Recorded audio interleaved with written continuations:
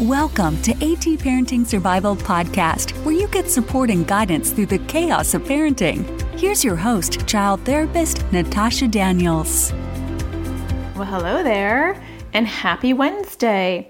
Today is a bonus episode because for OCD Awareness Week, I interviewed Chris Baer, who is the producer of the movie Unstuck, an OCD kids movie that is phenomenal. It is something that I have every single kid watch in my practice, and it helps them realize they're not alone. But more importantly, it gives them tools from other kids on how to handle their OCD. So here is my interview with Chris, and don't forget to check out his amazing site, resources, and documentary at ocdkidsmovie.com. Well, I want to welcome Chris. Thank you for coming on and having a chat with me during OCD Awareness Week. Thank you. Happy, or I should say, Clear and Mindfulness World Mental Health Day. But it's great to be on. Yeah, I appreciate it. So I wanted to pick your brain about like being a parent with a child with OCD, because I get a lot of questions, and it would be great to get your perspective on that. So in general, we'll just talk about the obvious thing. If someone was just newly diagnosed, what would be the first steps that you would take as a parent? I think for us, and I would just recommend doing as much research as possible. And it's not just scouring, Google, but it's getting a couple of OCD books, talk back to OCD, or when a child, or, when a family member has OCD, kind of books that are sort of like textbooks, but are like, a self-help. This is how the process works, because it really gives you not only the idea of how therapy works, but also how the brain works. You need to get educated on OCD more than just your child and other things and what to be aware of. And that way, and the reason for that is so I think you can help your kid the best, but also so that you can have a relationship with a therapist and understand how the world around the kid is going to be affected, and how your life is going to be affected. So, number one thing is educate. And because you're kind of, if your child has been diagnosed, and hopefully they have a therapist, and, make that the number one priority. The therapy appointments are not to be missed. And whatever homework the therapist gives you, or whatever you work on during therapy, make that the number one priority to work on during the week.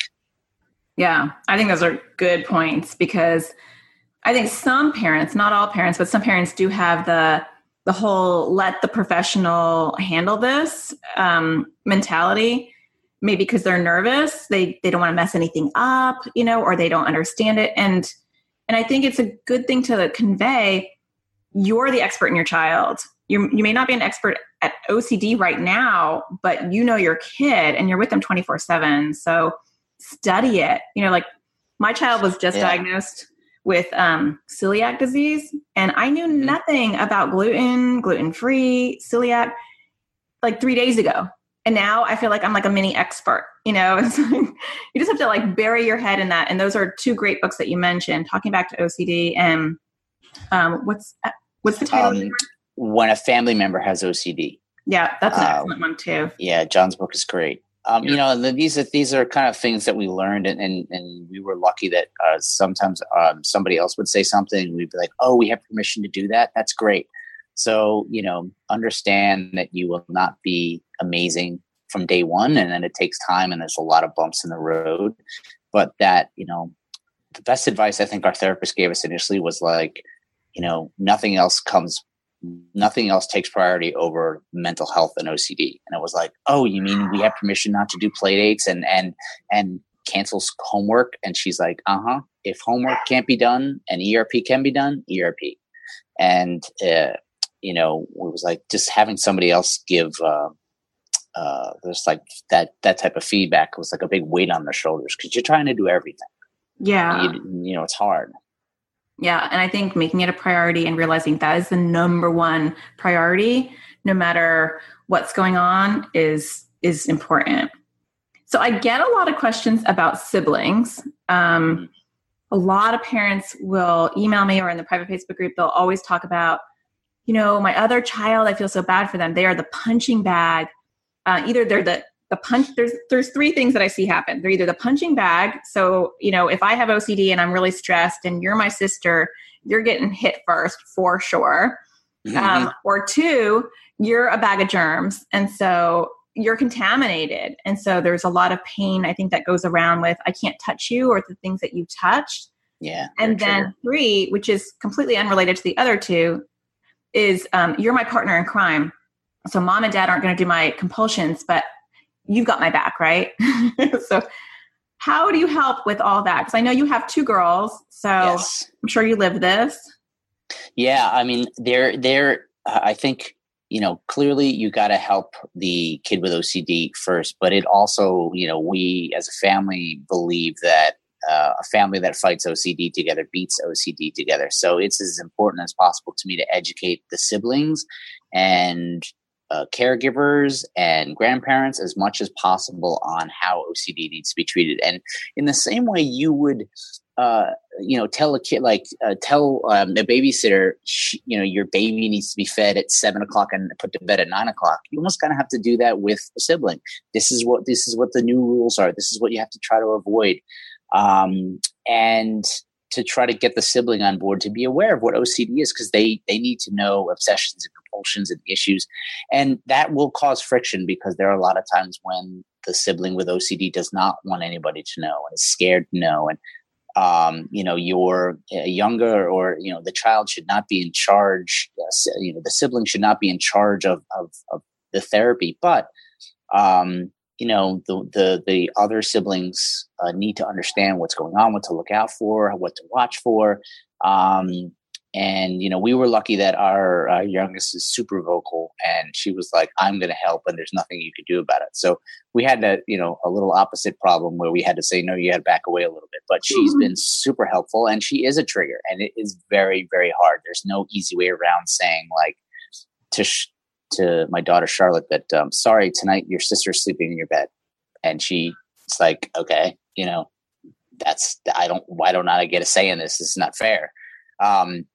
But you have to try to give the other thing I would say is try to give as equal time as you can to the other siblings. OCD will take over your life, take over your family, and it tends to be this, I've heard people call it a smart disease because it goes after the things you care about. So if you're really into sleep, suddenly a sleep issue will come up. If you love eating out, sometimes there'll be problems with restaurants, and you have to try to give that other sibling as much as possible.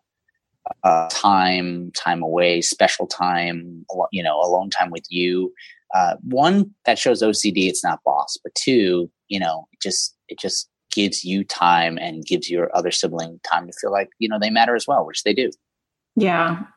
And I think when you're in a storm and you're trying to find some peace and calm, you can forget, just to, hey, let me take my other child out, for a quick bite to eat or something, and give them that one-on-one time.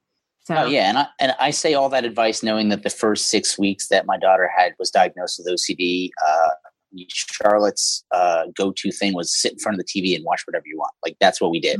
So we didn't do it right, but we had to learn from it. But that's we eventually realized. And she said, like, hey, help me out here, and kind of like got us in line.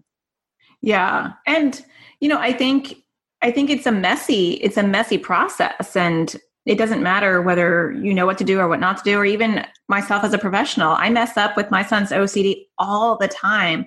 Sometimes I'll accommodate before I even realize I'm accommodating, or I'll forget my other kids until they have a really big front burner issue. And then I'm like, oh gosh, I got to spread it all out. Yeah. So yeah, we're all human. We're going to mess up. I think it's just knowing, okay, I have the intention of doing this.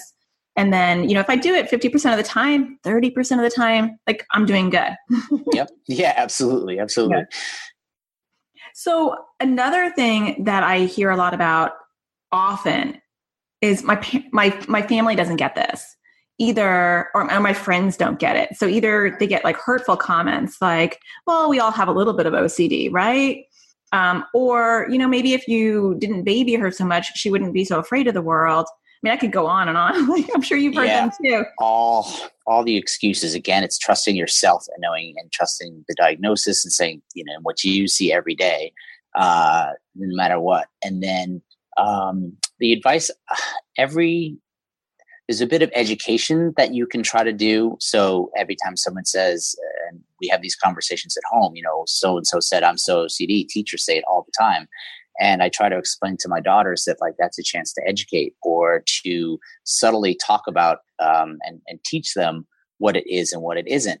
And then with family members, I'm going to again refer to that book, When a Family Member Has OCD, because he does have strategies to kind of educate. But you have to feel like, how can you explain it to them in as best way as you can, whether it's through a book, like a children's book. My daughter read some of these children's books too. My grandparents, this is what I have. I don't think they still understand.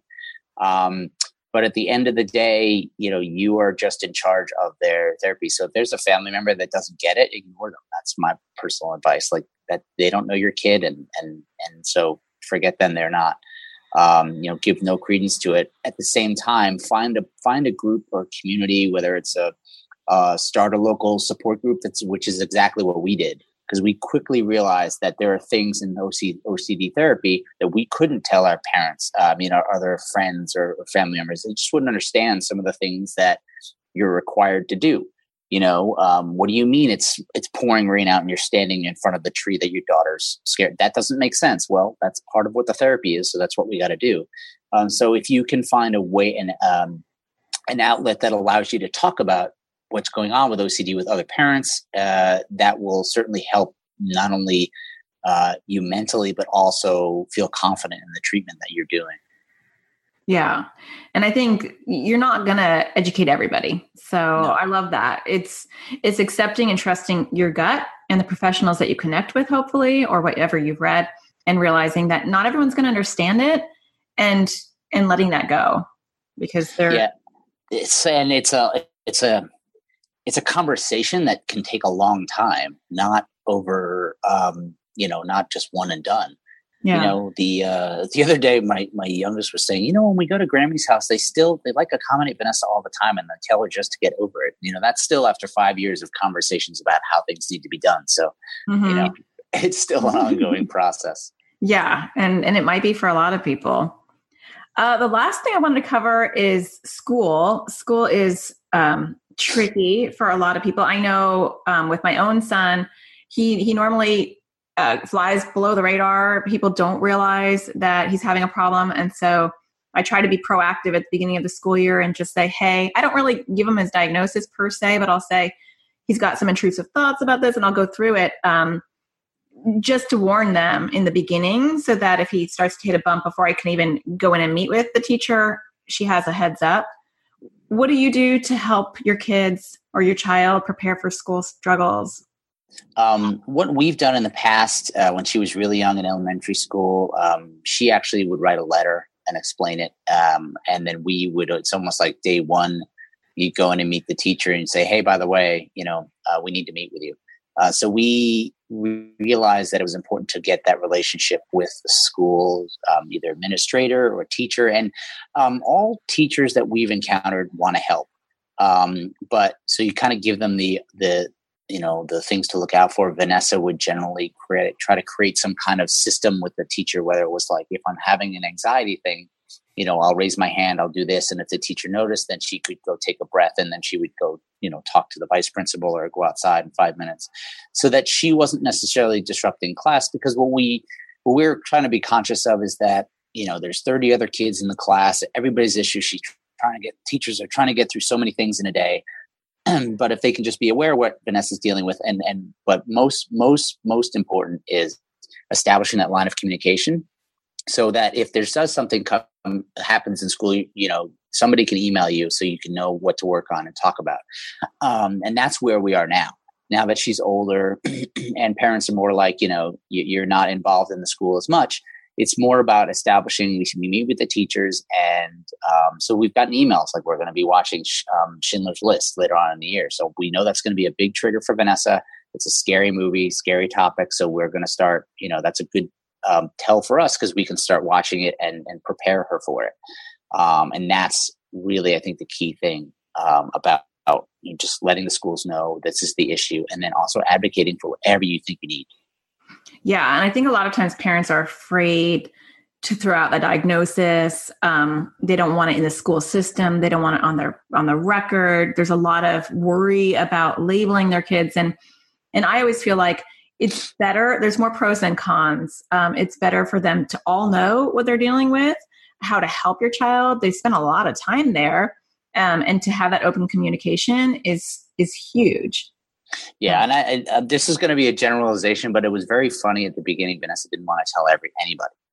And then when she started to be more comfortable with it, she would tell her friends like, oh, I'm going to therapy today. And I kid you not, half the kids were like, oh, what do you see a therapist for? I see a therapist for this. And it was suddenly like, oh, okay. You have anxiety, you're going for family issues, right? You have to see a specialist because you need speech therapy. And it was suddenly like, oh, so we're all kind of doing this. Okay. Yeah. And it was like, oh, everybody's got something. Yeah. And I think that it's freeing to know that like, it's normal. People have struggles. We all have things that we're working on. So that's what I always tell kids. I'm like, I'm probably seeing your classmates. And sometimes I know that I actually am, and I'm like, there's not a lot of you in your class that are coming to see a therapist. Just a hunch, and there probably are. Yeah. So, yeah. So lastly, what would be, if you were to talk to a family that is just dealing with this struggle, what would be your best advice if you had to kind of sum it up? That it can and will get better. And that I think you have to, there's a lot of fear and worry and, it's a lot of stress at the beginning. And I'm not saying it's going to go easily or it's not going to be easy, but there is, that your child can get better and know that no matter the fact that and you're taking steps to help them is going to eventually end up being in a better place. I'm not going to say they're ever going to be OCD free or worry free. New issues will pop up, but they will get in a better place. And that, the place you're in now is just a blip on the radar. Yeah. And I think that's important to hear because when you're in the thick of it, you kind of feel like you're never going to get your head above water. Yeah, it's hard to have perspective when you feel like everything's crashing in on you and, you come home and your kid's monopolizing your life and doing all these rituals or, acting out or whatever. And, it's hard to be like, okay, wait a minute, there will be a day when this is not the problem. Yeah. And even when you hit those, happen. Yeah. And I think even when you hit those bumps, you go back to all those skills that you built. And so, I'll tell parents, you might hit a bump, but it's not like you're going all the way back. When my son hits a bump, it's like, okay, well, do you want to do exposure on that? Should we start exposures weekly? And he's immediately knowing exactly what language to use and to lean into it. And we don't have to do all that. Like that road has already been built. We just have to jump back on. Right. So, exactly. Yeah. All right. Well, thanks for coming on and sharing this information. These are all the top questions I get. So this is perfect. Great. I hope it helps. It does. All right. Take care. Have a great OCD week. Yeah, you too. Well, I hope you enjoyed that interview. Don't forget to check out the documentary if you haven't already, Unstuck, an OCD Kids movie. You can rent it. You can check that out at ocdkidsmovie.com. Super helpful for kids of all ages, and even therapists and adults really appreciate it. Okay, have a wonderful Wednesday, and I will talk to you next Tuesday. Don't forget to find the sparkle in everything you do. Take care. Thank you for listening to AT Parenting Survival Podcast. For more tips and parenting support, visit anxioustoddlers.com.